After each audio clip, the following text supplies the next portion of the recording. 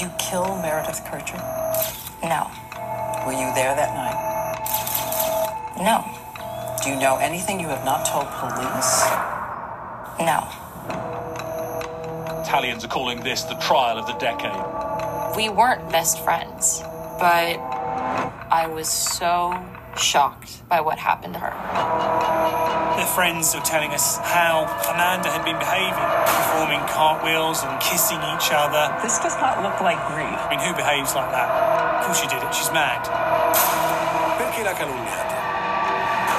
Mi potete dare una risposta? Dici, ma chi è responsabile? È un mostro. That's everyone's nightmare. Either I'm a psychopath in sheep's clothing, or I am you.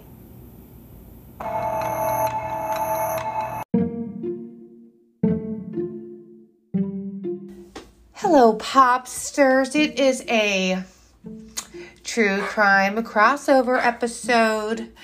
And this week we are talking about Miss Amanda Knox and how she has not stayed out of the headlines since being exonerated for the second time in 2015. She was sent to prison for almost 4 years for being accused of murdering her roommate, Meredith Kircher. Her and her boyfriend were accused of this. Her boyfriend, Rafael Solicito, while Amanda was studying abroad in Perugia, Italy.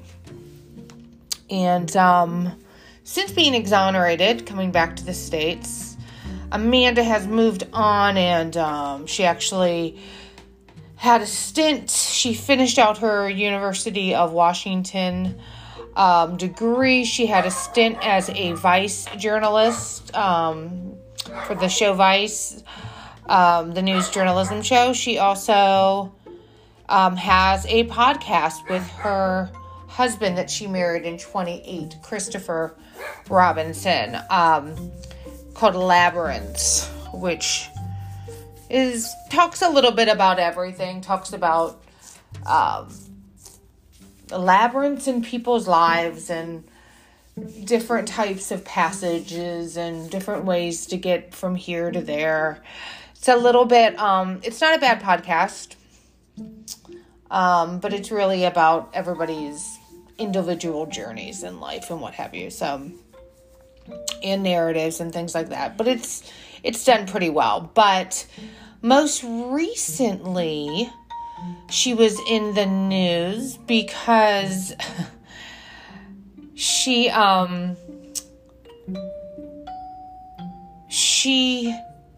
spoke up against the release of the 2021 fictionalized film called Stillwater. Tom McCarthy, who directed Spotlight. If you've ever seen Spotlight, it's pretty excellent.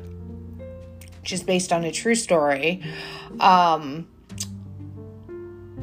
I'm hearing great reviews of this movie, but it is about a father who is traveling to Marseille, France, because his daughter has been in jail there, and she is being convicted of murdering her roommate while she was there studying abroad. And Knox has been very public, and she is accusing Matt Damon and Tom McCarthy of ripping off her story without her consent. Now, at least 2 or 3 different times, the director and Matt Damon said this was pulled from the Amanda Knox story or inspired by, and now they're kind of doubling down and not saying it is, but I mean, I think without the Amanda Knox story, there is no Stillwater movie. Still, it's not going to keep me from watching it because it looks like a good movie. But there was really only one other movie, and it was on the Lifetime Network in 2011. It was rough. It was called Amanda Knox Murder on Trial in Italy with Hayden Panettiere playing Amanda Knox. And it's not I would say it is not an overwhelmingly sympathetic depiction of Amanda Knox. It's also not, I don't know, I also don't think it's devastating, but it does highlight the many quirks of this person. And while some people would immediately think that she was guilty, Amanda Knox is also very involved as an activist now, working closely on events with the Innocence Project. So probably involved a little bit with Miss Kim Kardashian, I'm thinking. Prior to Labyrinth, she also hosted a podcast called The Truth About True Crime. And so she's not shied away from the spotlight. So I did find, and not shied away from the spotlight, often talking about her trial. So I did find it a little bit ironic that she was kind of so up in arms about this. I mean, I guess I can understand it. It wasn't that long ago. But yeah. So how did we get here with Miss Amanda Knox? And what do you know about her? Do you know anything about her? She was kind of hard. The story was pretty hard to avoid when this happened, because it was everywhere, and it became an international story, obviously, because you had an American in Italy, an American from Seattle, and you had the murder of this English student, also an exchange student.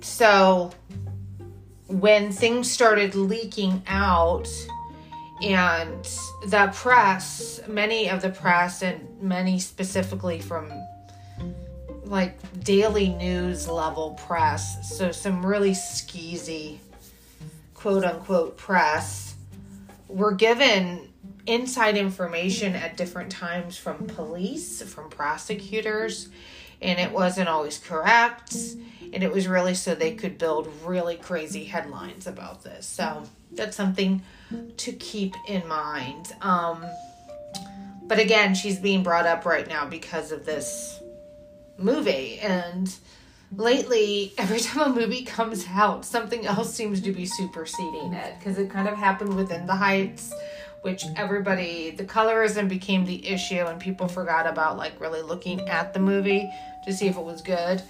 And even though this movie's getting really good reviews, definitely I would say her speaking out against it is definitely elevating more about this movie than I think would have happened before, if I'm making any sense. I'm not being very clear. But a little bit about Amanda. By the time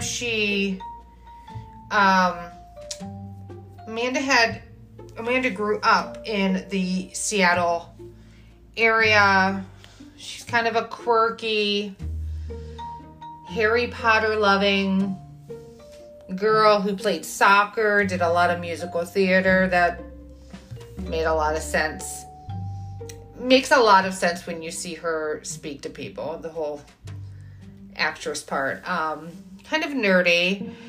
Hung out with friends, liked to smoke pot every now and again, that type of person. She was very passionate about languages.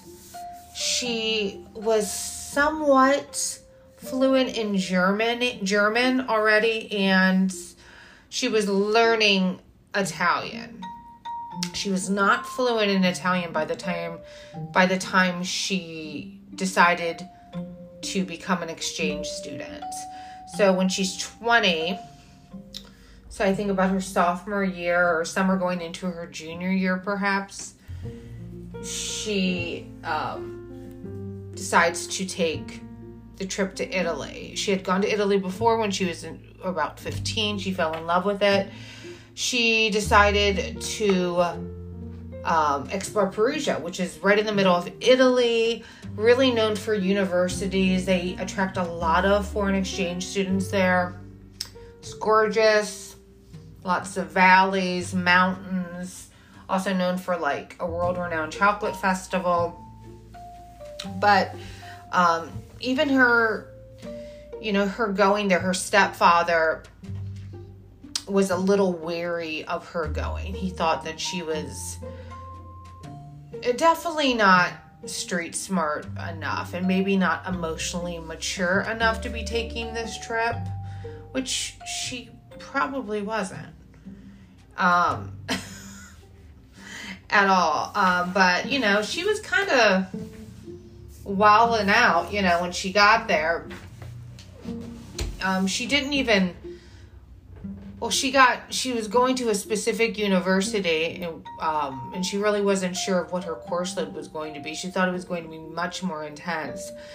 She waited until she had traveled over there, and that's when she decided to look for housing, which I thought was interesting. So that wasn't handled beforehand, and she was like one of those public boards, and she saw that there was a couple Italian law students who were looking for roommates, and it was like in a cottage, and she took the number, and she had found a place to live, which was great. So she would come to move into this place, this beautiful cottage overlooking a valley in Perugia.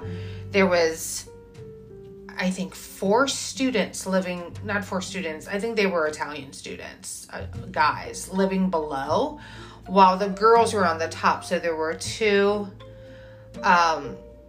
4 girls on top.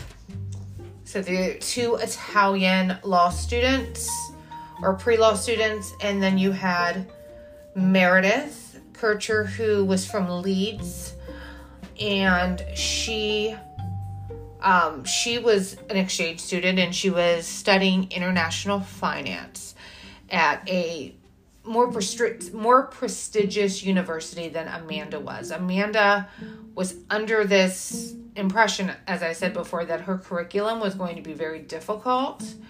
And apparently she started going to class there and she had a lot more time. So, idle hands. That's probably was not a great thing for her to have extra time. So, Meredith ended up moving in September 10th, and Amanda ended up moving in September 20th. I'm pretty sure prior to that, for a couple weeks, I'm not sure when she got over to Italy, but I know for at least 1 week she was running around with her one sister. I'm pretty sure. Exploring Italy, having a little fun, meeting people, what have you. But she was kind of getting bored with this unambitious workload, so she ended up getting a job at a bar called Le Chic. And there was an owner, and he was Congolese born immigrant named Patrick Lumumba, and he hired her, and he thought it would be might be a good thing to attract people into the bar, her being this like pretty blonde, blue-eyed American. So she was definitely, and it was brought up often, she's a very pretty girl, but nobody really would notice much. She didn't really super stand out, great wording, when she was in Seattle. Looked like any other, white girl. But she did stand out when she was in Italy as being an American, apparently. So he was, kind of happy for her to be working there.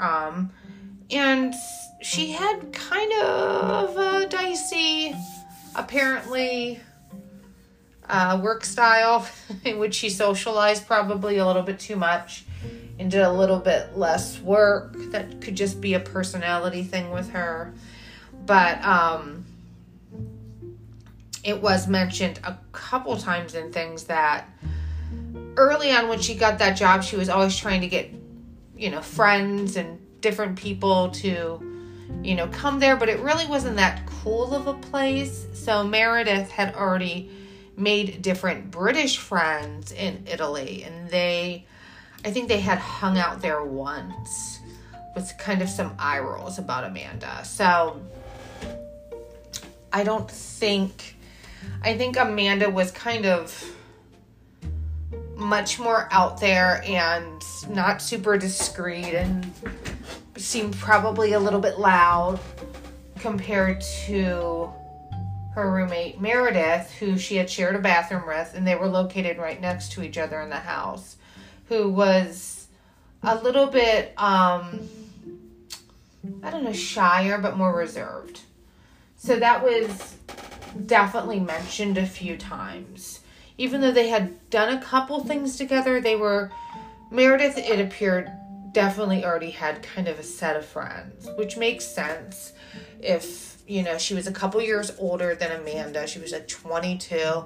She was studying something very specific at university, and it just kind of makes sense that she probably was hanging out with different people in her area of study, and she knew a lot more people than Amanda did there. So the area of Perugia, just to let you know, what they were famed for always saying is there had not been a murder there. I don't know if this is true. In 2007, there hadn't been a murder there for 20 years, and that it was kind of this idyllic, magical town. Now, I have a hard time believing with all of the different people coming in and out, different students from all over, that there wasn't more crime than that. But it definitely was a place compared to like a Florence, that it was a student hub, really. It was not this touristy area. And it was another reason that really attracted Amanda. She thought she would be able to immerse herself more in the culture there than if it was more of a tourist spot, like where she had visited when she was younger. So Amanda was working at Le Chic, and the guys that are living down below Amanda and the girls, the two Italians, her and Meredith, 4 Italian guys, one of them, Giacomo Salenzi, had hooked up with Meredith in the middle of October. I don't really know if they were considering themselves boyfriend and girlfriend, but something had happened with them. They had definitely hooked up after a night out. But the guys would all play basketball with, there was a guy named Rudy Grodet, who was an immigrant from the Ivory Coast, spoke fluent Italian, and he would often be, at least on 2 occasions that Amanda recalled, and some of the Italians, that he was there. He had run into Meredith and Amanda at least twice with just hanging out with those boys. So he knew that both of those girls lived above them. So this wasn't it wasn't like a complete stranger. Rudy's going to be very important in this story because there is really the only proof around anybody true proof around anybody that could have harmed Meredith is via Rudy Goudet's DNA, which you would think would be enough in this case, but it just isn't. But I think one of the most important things to know is that they had hung out with him. They had definitely hung out with Rudy. Definitely a little bit in that boy's apartment, listening to music, smoking pot. And apparently he may, I don't think he was like a pot dealer or anything, but he did have a record already. He, I don't know if there was anything violent, but there was a couple incidents of him breaking into people's homes. Very important. So, by the end of October, really close to Halloween, October 25th, Meredith and Amanda end up going to a free concert. And at this point, Amanda meets Rafael Solicito, who's a 23-year-old software engineer from Bari, Italy. So from southern Italy. And he's coming from some money. But she notices him. He looks, as she claims, looks like an Italian Harry Potter. I didn't know that was a thing to be attracted to, but for her, it is doing it for her. And he speaks English, probably at the same level that she speaks Italian. So, I guess they understand each other enough to hang out that night, smoke some weed, have some sex, and they become kind of glued to each other for the next week. You know, just whirlwinds. She gets done with class. She goes and looks for Raffaele. I mean, that's her days for the next week or so. So they're by each other's side the whole time. His house is only a 5-minute walk for her from the cottage that she lives in too. So there's pluses with that. And it also sounds like she was kind of looking for something like this. And why I say that is because even though she was friendly, there was definitely parts of her personality that were not jiving with some folks. And I don't think she was really making the friends. Either she was clueless about it or she wasn't clueless about it. But I don't think she was really making, the companions quite yet. So I think this was probably really comforting that she had this puppy dog following after her a little bit. So again, they're like, not leaving each other's side for about a week. The last time Amanda sees Meredith is October 31st, which is a Halloween. And Amanda worked that night at Les Chic. Meredith had gone out with a bunch of her friends. Halloween was her favorite holiday. Dressed up as a little vampire. And the next day was a public holiday. So all of the Italians who lived in the cottage, including the guys downstairs, and including the lawyers, they had left for holiday. They weren't gone that far from Perugia, but they were gone. So November 1st, Amanda was supposed to work that night. Her boss had texted her and told her, "We're dead tonight. You don't have to come in." She texted him back in Italian. This is where interpretation gets off. Great. Have a great night, and I'll see you later. So the way Americans say "see you later," well, how that's interpreted becomes something different. Again, she's at a beginner level, I would say. I'd say beginner, almost intermediate level of Italian. By the time she's done with this odyssey, she will be fluent. But at this time, you know, she's still learning sayings and meanings and everything like that. So, that night, she apparently, for some reason, turns her phone off after she gets that text from Patrick, which becomes a bone of contention for the prosecution. They think that looks sketch. I think her and Raphael smoke more weed, watch Amelie, fall asleep. Probably have sex in there. Next morning, apparently she's not going to take a shower there because there's some type of plumbing issues. And she also is thinking about there's no bucket and mop at Raphael's. So she's like, I'm going to walk home in the morning, which she does. And when she returns to the cottage, she notices that the clasp, like the door handle, it's open. So like the swinging door, the lock looks broken on it. But she had mentioned that there had been some problems with it before, still sketch.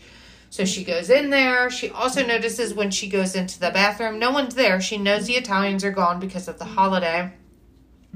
But she doesn't see or hear Meredith.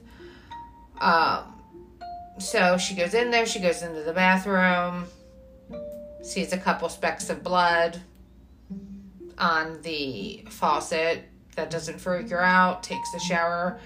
Gets out. The bath mat has a bloody footprint on it. I have no idea why that didn't freak her out. But she said in interviews that she was thinking, well, you know, maybe somebody was on their period. Maybe somebody cut their hand. Maybe somebody cut their foot when they were shaving. Something like that. I mean, she is chill. I don't know if she smoked up right before she left, but much chiller. Then the crazy thing that she finds is, now mind you, this is a shared bathroom that is shared between her. I think there was 2 bathrooms.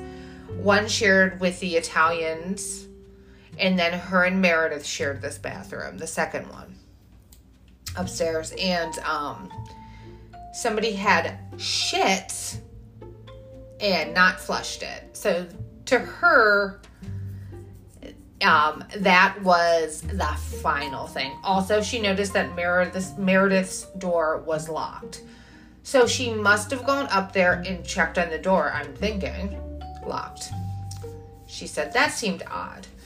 Now, mind you, at this point, this is November 1. So Amanda moved in September 20th. So this is like a month and 2 weeks that she has lived in this cottage and been roommates with all of these folks, that all of this stuff goes down, which is crazy, like the short time period. And she's only been with Raffaele for a week, too. So this was something that was very misinterpreted in the news as well. Everybody was acting like she had been in this long love affair with this Italian for months. They'd known each other a week. It was whirlwind. So this freaks her out.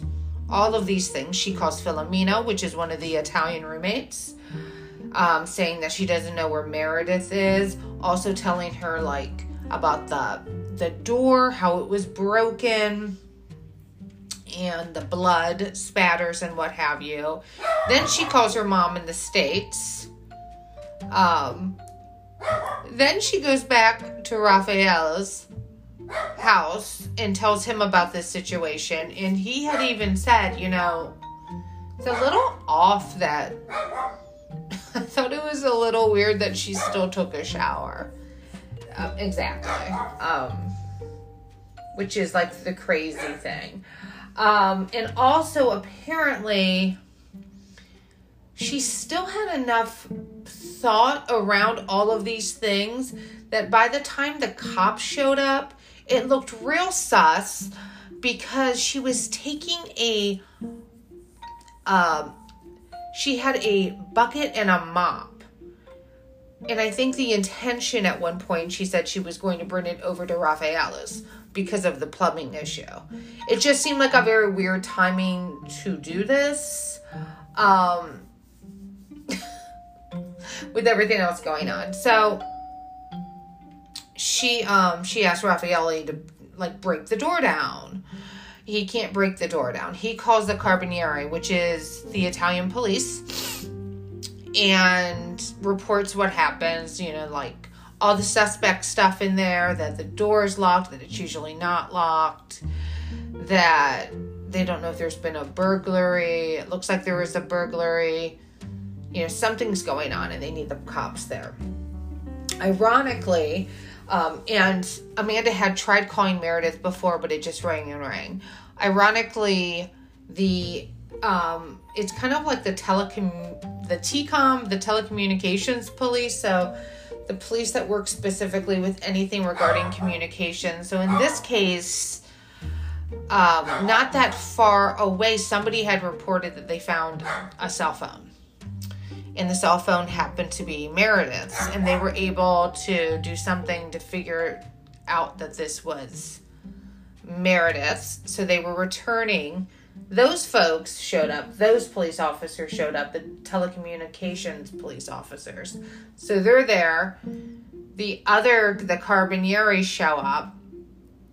One of Filomena's friends, even before the cops get there, they break down the door. One of her friends, this guy does.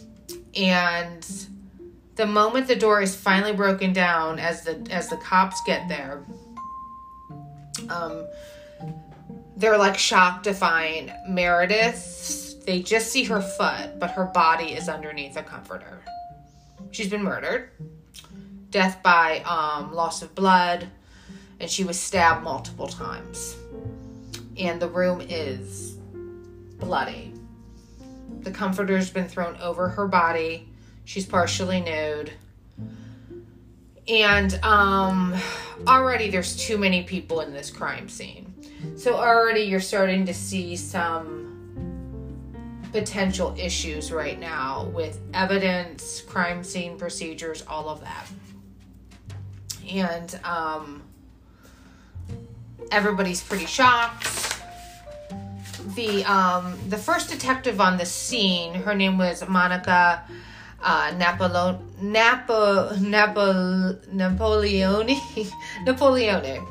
And my Italian is rough today. She found everything about Amanda to be troubling. Some of the ways that she responded. There also, the media like descended upon the cottage, and the photographs and the videos they kept on showing were of Amanda outside with Raffaele, and they were kissing each other. And the Italian media went crazy, and the British media went crazy, saying that they were being inappropriate. But if you really look at this, they're really not being that. It's more of a comforting type. She looks shell-shocked, and he looks like he's really just comforting her.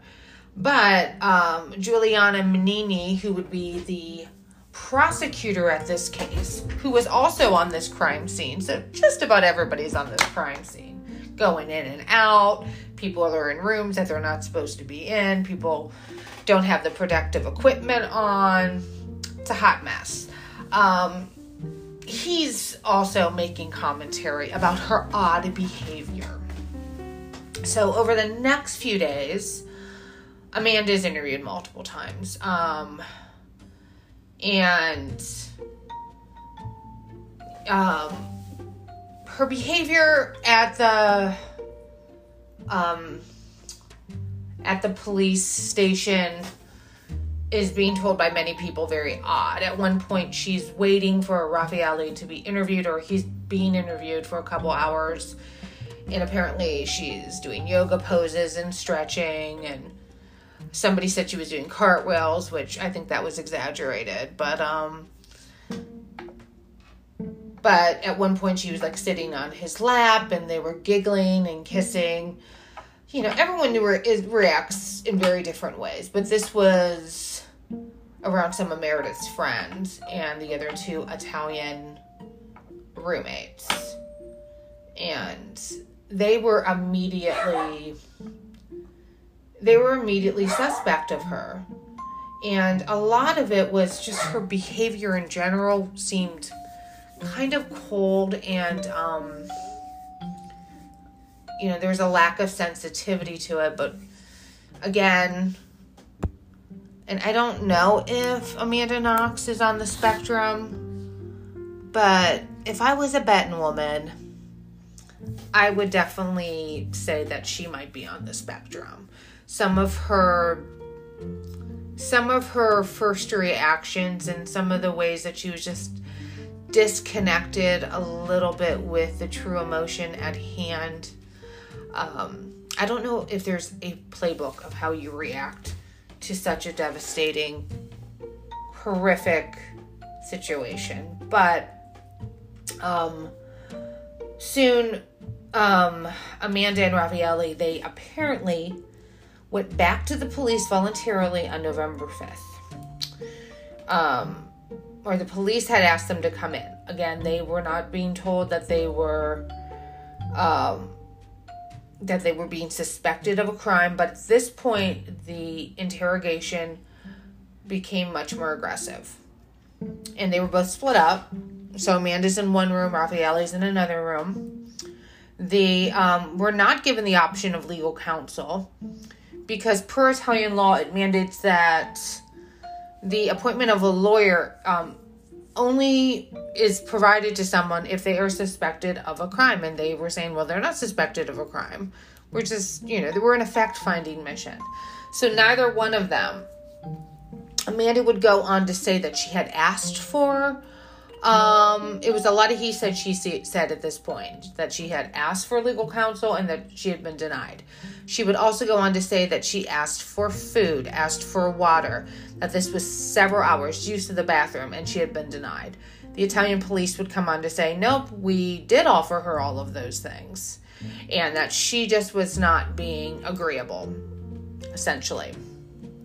So for hours and hours, the cops are questioning her, and they are trying to pit Raffaele up against her.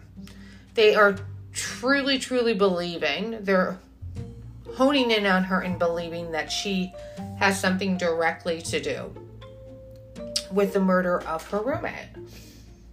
And they keep on asking her questions over and over and over, and they're spending a lot of time on her texts the evening of the murder, because the literal text or the literal meaning of the text from her self to her boss, Patrick, meant, I will see you later tonight. While she was writing it down or trying to do or thinking that the interpretation was very similar to how Americans say, I'll see you later, meaning I will see you whenever. When this interpretation, per Italian grammar or whatever, made it sound that, no, it specifically means I will see you later tonight. Again, she was learning the language. She was also not really provided a competent interpreter or one that she could trust during this time. So, as forced confessions go, which has happened in many true crime stories, if you know anything about the Central Park 5 or the West Memphis 3, all these numbers, that whole Damien Eccles story, lots of forced confession in there, keeping people for hours and hours and hours in the same room and guiding them to a conclusion that is already predetermined by these cops. So they just kept on asking her over and over and over, did you see Patrick that night? Are you sure Patrick doesn't have something to do with this? This is what she has claimed in her book, which I have read. Waiting to Be Heard by Amanda Knox. There's also a good one called Honor Bound by Raffaele. And then there is Angel Face. And A Murder in Italy. There's a few. But obviously, if you read the ones written by the couple, it's obviously one-sided. Very much in their defense. So, again, they're not happy with her response. Essentially, she ends up writing a confession that puts Patrick Lumumba, her boss, in her house, and she says that she at one point hears him murdering Meredith. So this goes from I was at my boyfriend's all night long sleeping to wait, maybe I really was at my house and I met up with Patrick and I let him in the house and then he raped and murdered my roommate. Now, Patrick Lumumba had met Meredith one other time. He was married and he had children. But she had stopped by Le Chic and she, apparently he actually wanted her to work there because she could make really good mojitos and other drinks. He thought she was lovely. But I think it was more of a passing conversation with Amanda and it wasn't really anything further from that. So you can imagine how shocked this guy was on November 6th because they arrested him. The Italian police arrested this Patrick Lumumba. He was in jail for 3 weeks and he lost his livelihood. He lost his business shut down. He ended up suing Amanda, the family. He did get some money, as he rightfully should, for this false accusation. But it fucked up his life for a while. It's really sad. There was absolutely no proof of him anywhere on the scene at all. And he had alibis the entire night.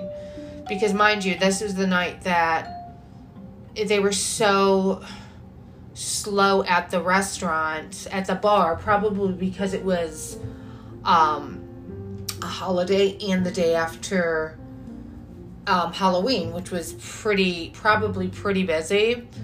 They were so dead that he told her that she didn't even have to come in that day. So he was he was working. He didn't need extra help. So he ends up getting arrested, though, the same day as Raffaele and Amanda. Again, he gets released 3 weeks later when his alibis all prove to be to show that there's no way possible that he was on site. But, you can't get the toothpaste back in the tube. It looks horrible. She's accused this, this struggling small business owner who is beloved in town, immigrant from the Congo. He had set up his life there. He had, married I believe an Italian woman, had kids, and kind of ruined his life. So, people are like, she's truly evil. Look, she's just throwing the blame. When they didn't really know the full story of what type of pressure was going on in that Inquisition, essentially. So, but it was a written confession, and she didn't retract it for a while. And she says in her books that there was a lot of miscommunication about her doing that and if she should retract it. But they, in the book, in a couple of the places, the book and some other articles, it shows how she gets very specific and she's like, oh, I can imagine he's there. It's kind of like she has a daydream in which she's placing him in the house where she's not supposed to be, murdering her roommate. It's crazy. So what is found though is, we brought up Rudy before. So we have some DNA situations throughout Meredith's room, and by far the most DNA that is throughout that room, besides Meredith's, is Rudy Goudet. So they come to find out that his blood-stained fingertips are found on the bedding under Meredith's body. He had fled Germany, on November 2nd. He had fled to Germany. He was extradited back to Italy. And while this is happening, there's this insane character assassination going on about Amanda.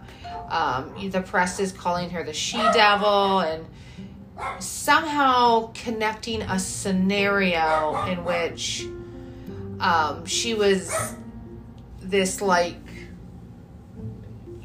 seductress who was able to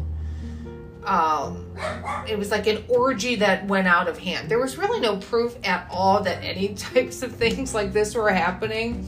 At one point, while she's being detained in a prison awaiting trial, just to fuck with her for some reason, one of the prison guards, they had to take her blood, all of that stuff when she was being admitted, tells her that she is HIV positive. At that point, very soon after, she has a prison diary that somehow gets confiscated. It's leaked to the press.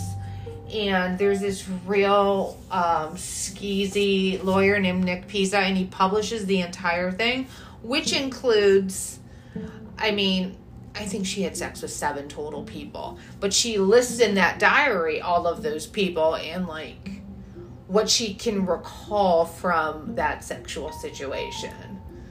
Did we use protection or not? And it's also highlighted that she slept with a couple people before, I think 1 or 2 guys, when she got to Italy. Again, she was wilding out before she met Raffaele. And of course, they will go to the press, and the prosecution will go on to show that this is a sign of her loose morality, because they're stuck in a different, time period. So it's unprecedented. These all this pretrial coverage, the Italian public, because of all of this way that she is being created in the media, they absolutely think that she's guilty. They think Raphael is guilty, but they think that she is the mastermind behind all of this.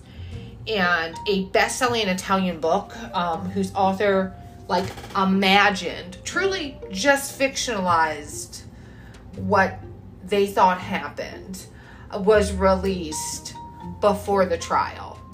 So there was definitely a lot of people in Italy that just assumed, well, a book's been out. They did not have a way to really, or they weren't discerning what the truth was from fiction at this point. And she's already protested too much. They think that they don't like even the way that she's handling anything when she shows up in court for pre-trial. They think she smiles too much. They think she's flirting.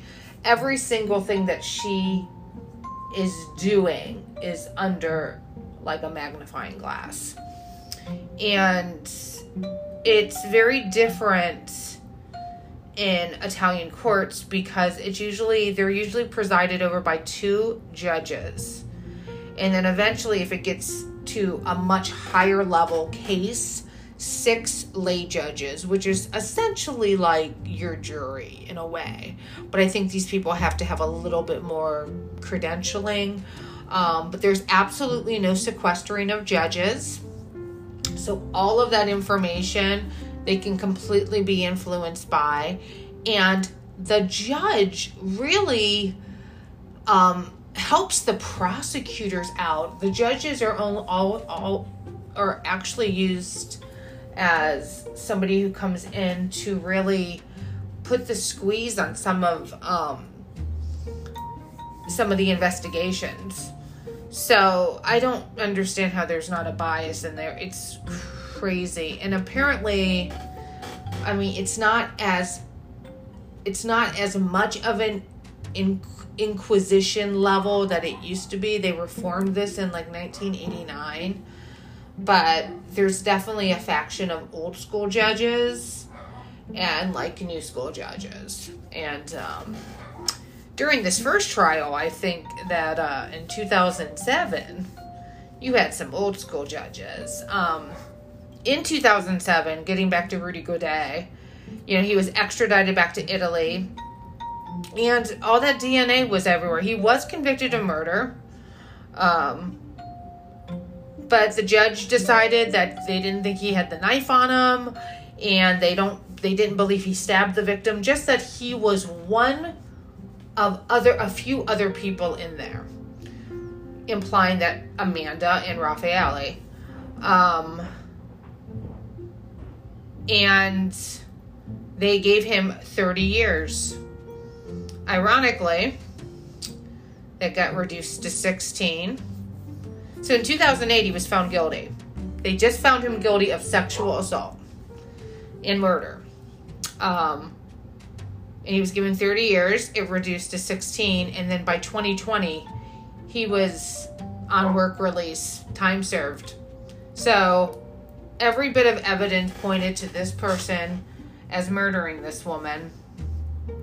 And he was given, 12 years in prison for murdering someone. So that's mind-boggling. And it had coverage. The news, the local news covered it. The international news covered it. But they were fixated on Amanda's part in all of this, even though there was no real proof that she had any part in it, which was kind of really crazy. He also had a story that changed about 3 times, he being Rudy. The first time he said he had told a friend via Skype, well, I had met Meredith and she invited me into the house and I was going to the bathroom, hence the shitting, and I heard her screaming and I ran out, and apparently he said he saw a man. Later he would imply it would be Raphael, and that he tried to save Meredith, hence his DNA all over the room. But he freaked out and he left. And that's when he ran to Germany. But he had said in this first retelling, but Amanda wasn't there. Because at this point, she had already been arrested. And he's like, oh, well, she wasn't there at all. I know that. And by the time there's the second and third story, he was like, oh, they were both absolutely there. Or I saw them both leaving. So the story kept on changing. But for some reason, he was given, I don't know, he was given more credence than them, which is really crazy. So they're being held in court, and they're being held in prison from 2007 on. The first trial, so for 2 years they're in prison. At one point, Raffaele, he's in solitary confinement for at least 6 months. Amanda's thinking about killing herself. And it's looking pretty bleak. At the first trial in 2009,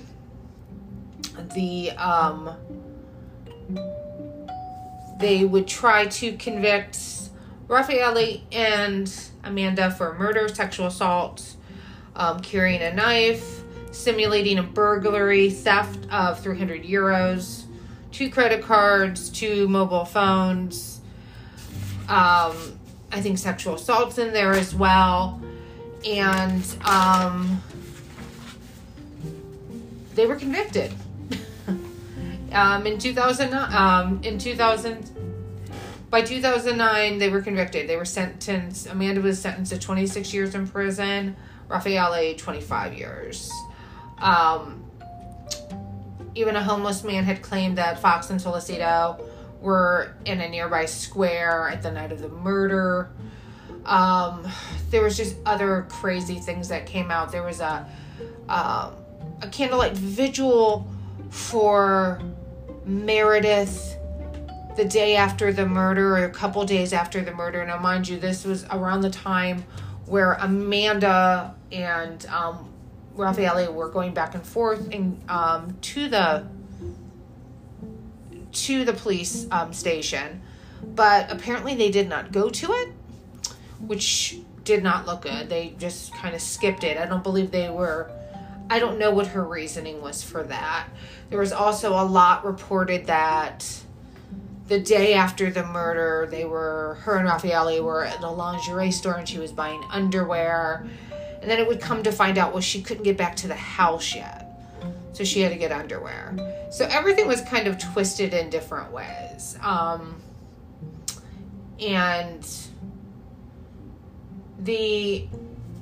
Unfortunately, what they were finding, that they did find fragments of Raffaele's DNA found on one piece of Meredith Kircher's bra clasp. Not on the bra, just on that. Now, mind you, this bra clasp was found 46 days after the murder, while people were coming in and out of this murder scene. So lots of cross-contamination problems with that. They also had found, at one point in Raffaele's house, they found a knife that on the handle definitely had Amanda's DNA, and on the tip, in a very tiny microscopic portion, there was a little bit of Meredith's DNA. That was enough at that time, but it would later come out when there was an independent investigation that it was statistically too small to identify if that was even Meredith's DNA on that. But they were also saying, well, this is definitely the knife. They didn't really have a murder weapon, but they thought, well, this one matches close enough. So the prosecution really had painted a story where they believed then that night of the murder, Knox had attacked Meredith in her bedroom, repeatedly banged her head against the wall, held her face, taunted her with a knife. There were nicks in her face, and that one of the guys held her down while she was raped by Rudy, and then Amanda sliced her throat open. So this was the scenario that they were laying out. Interesting scenario. And they had some evidence. They did have some, I don't want to say evidence, but they had some testimonials from some of Meredith's friends and some of the Italian roommates that there might have been a few disagreements between Amanda and Meredith about Amanda kind of being a slob, kind of leaving her stuff everywhere. This, of course, got exaggerated into the press reporting that Meredith was outraged about how Amanda had such extremely loose morals. No one knows if that's true or not. I think that was something that was just developed out of, another narrative. But it was definitely a scenario that the Italian public believed as well.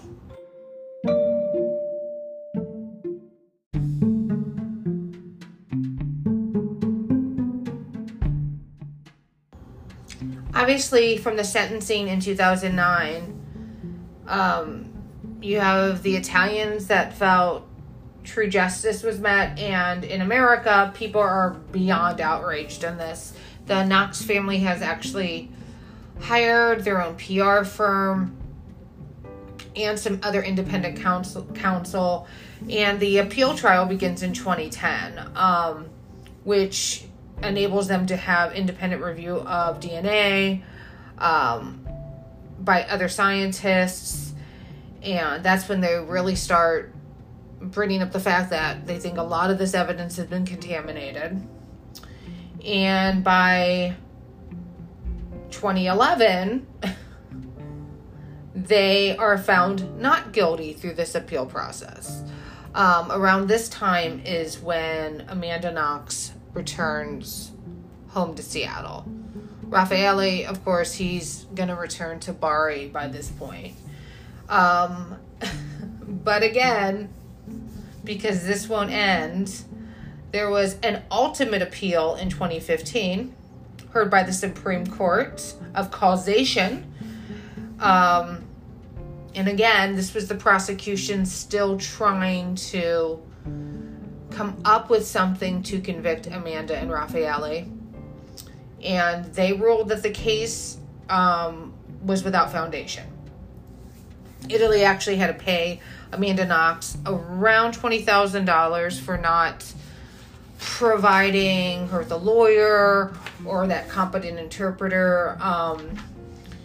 So some things were done after that. Now, at this point in 2015, Amanda Knox was at her home in Seattle when she found out about this last appeal, but she refused at this point to return to Italy. She's like, I'm not returning there. And she was, while Raffaele was in court. So I can't imagine how scary that had to be for him. But again, Rudy Godet, as of 2020, is out. There's nobody really paying for this murder of this woman. So the Kircher family still truly believes that Amanda had something to do with this murder. They think that she has too many inconsistencies in her story.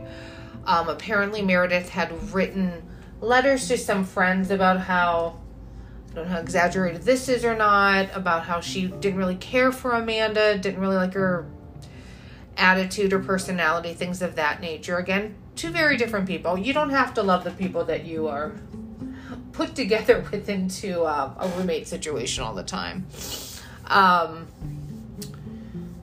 But the Kircher family definitely, and you can imagine, feels slighted in all of this, because who's really paid for this crime? Not really anyone. There's as I said before, there is a really bad movie, Lifetime movie, a 2011 Hayden Panettiere movie. I will put the link in, or the trailer, on the website, because it's worth watching. But yeah, there's a lot of books.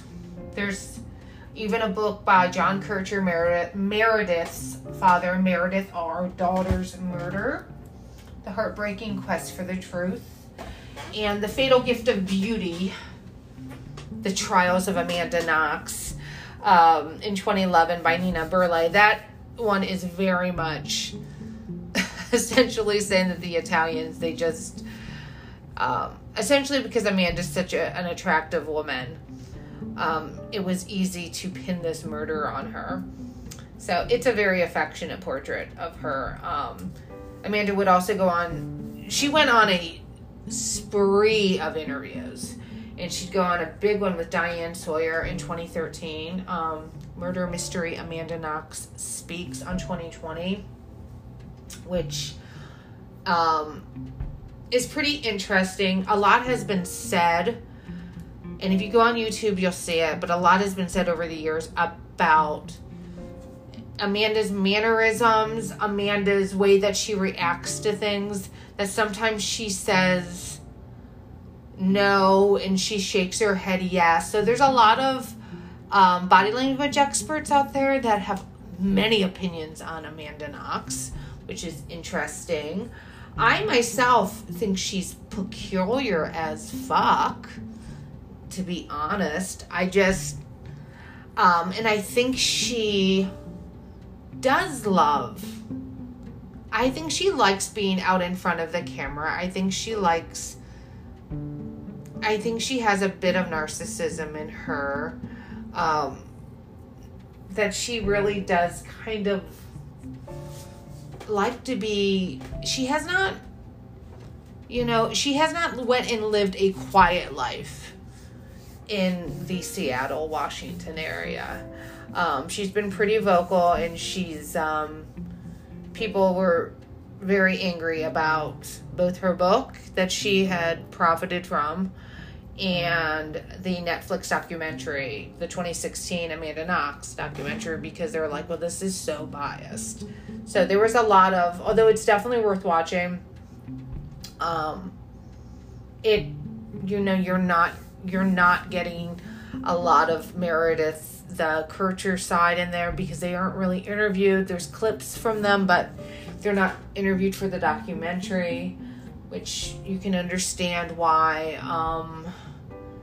And she has become kind of a darling in the Innocence Project world now. Amanda has, and that's angered a lot of people, because they do not believe that she should be elevated at this level. Mind you, she was 20 years old and terrified, and dealing with this Inquisition level in a different country when she didn't really know the language well. So I think that there's a lot of factors that people also forget about that. Certainly. But this was also a trial by media, and the amount that this court was influenced by false stories, by exaggerations, by incorrect narratives was absolutely devastating. And the way that they try to turn her into this sexual deviant who choreographed the murder of a roommate that she knew less than a month and a half seems very suspect to me, especially for somebody who had absolutely no type of violent past, nor did Raphael, honestly. But I do think that over the years, her behaviors have been odd. Absolutely. And to this day, people forget about the woman that was murdered in all of this. They also forget about Rudy Guadet and the fact that the only person with direct forensic evidence against him was really Rudy Guadet, while the other stuff out there, the circumstantial evidence of Amanda and Raffaele, was very circumstantial in my perspective. But I think it shows you, those first things that you do at a crime scene are hugely impactful. And it's just very interesting that she has, in the last couple months, shown she can't stay out of the news. So anyone who wanted to interview her about Stillwater, she was out there talking to people, outraged, pissed off about this movie. Just months ago, she was not defending the leader of NXIVM, but who is a truly devious person, a devil. But she was saying that, and I think it was how it was worded, but she was pretty much saying that his conviction was far too harsh from what he got, because I do think he has It's like a lifetime sentence, of course, but, it's like sex trafficking and some other crimes against humanity that he's responsible for. But it was a bad, it looked bad. It looked very bad. It was one of those things where it's like, Amanda, you don't have to make a comment about NXIVM and also about this man who victimized these women. And it was shocking because she is somebody who has been victimized by men. In this case, especially with the Meredith Kercher case in Perugia, she was, the male prosecutor, Giuliana Magnini, tried to turn her into this femme fatale, murderous, blonde-haired, blue-eyed devil. And so for her to come to the defense of Keith Raniere from NXIVM was shocking. So I don't know if that was taken out of context. I have no idea. But I'm like, this is not a person that you want to add to your Innocence Project, Amanda. The latest thing about Amanda Knox is her and her husband are about to have a baby. She has been very vocal about her infertility issues. And she has been going on many different podcasts. She was on the Whitney Cummings podcast. She was on a couple other podcasts. So she, again, not shy with the media these days. But I would highly recommend, if you have not watched before, definitely check out the Netflix documentary from 2016, Amanda Knox, even though it's, definitely in her camp. But if you want to YouTube the murder mystery Amanda Knox Speaks from 2020, that is pretty interesting. There's also another one with Chris Cuomo, an interview, and he was really criticized about it, more so than Diane Sawyer, because he kept on bringing up all the sex stuff, like really what was going on, and did you bring back all these men to your apartment? Is that the reason why you and Meredith didn't get along? All this crazy stuff. But the Raffaele Sollecito book, Honor Bound, is pretty good. And there's another one out there.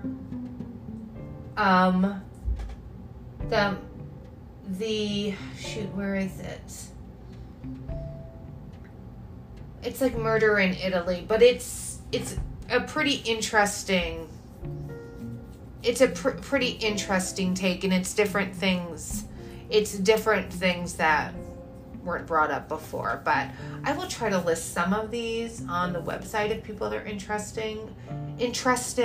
But if you're wondering why you keep on hearing anything in regards to the movie Stillwater and Amanda Knox, that is why, after this very long podcast of me explaining it.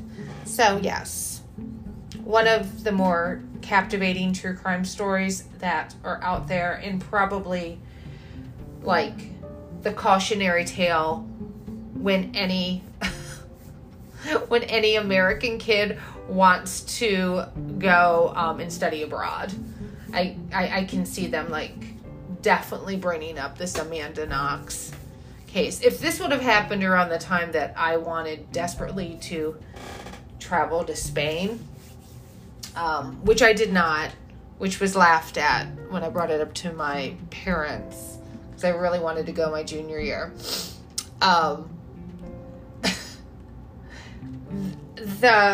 If this Amanda Knox trial had happened at that time, it would have been brought up as proof of why I couldn't go.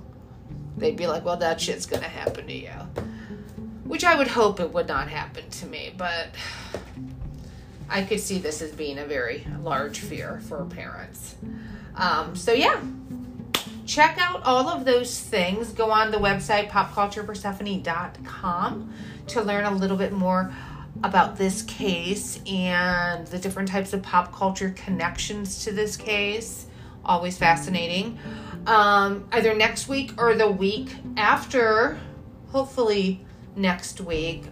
There might be, I might have to be doing a little bit of travel, so I might not be able to. We will be talking about F-Boy Island. Yes. I've watched every episode. It's amazing. I stand by that. I'll be bringing on a very special guest to discuss this. So it will be much lighter fare next time we speak. Thank you, Popsters. And until next time.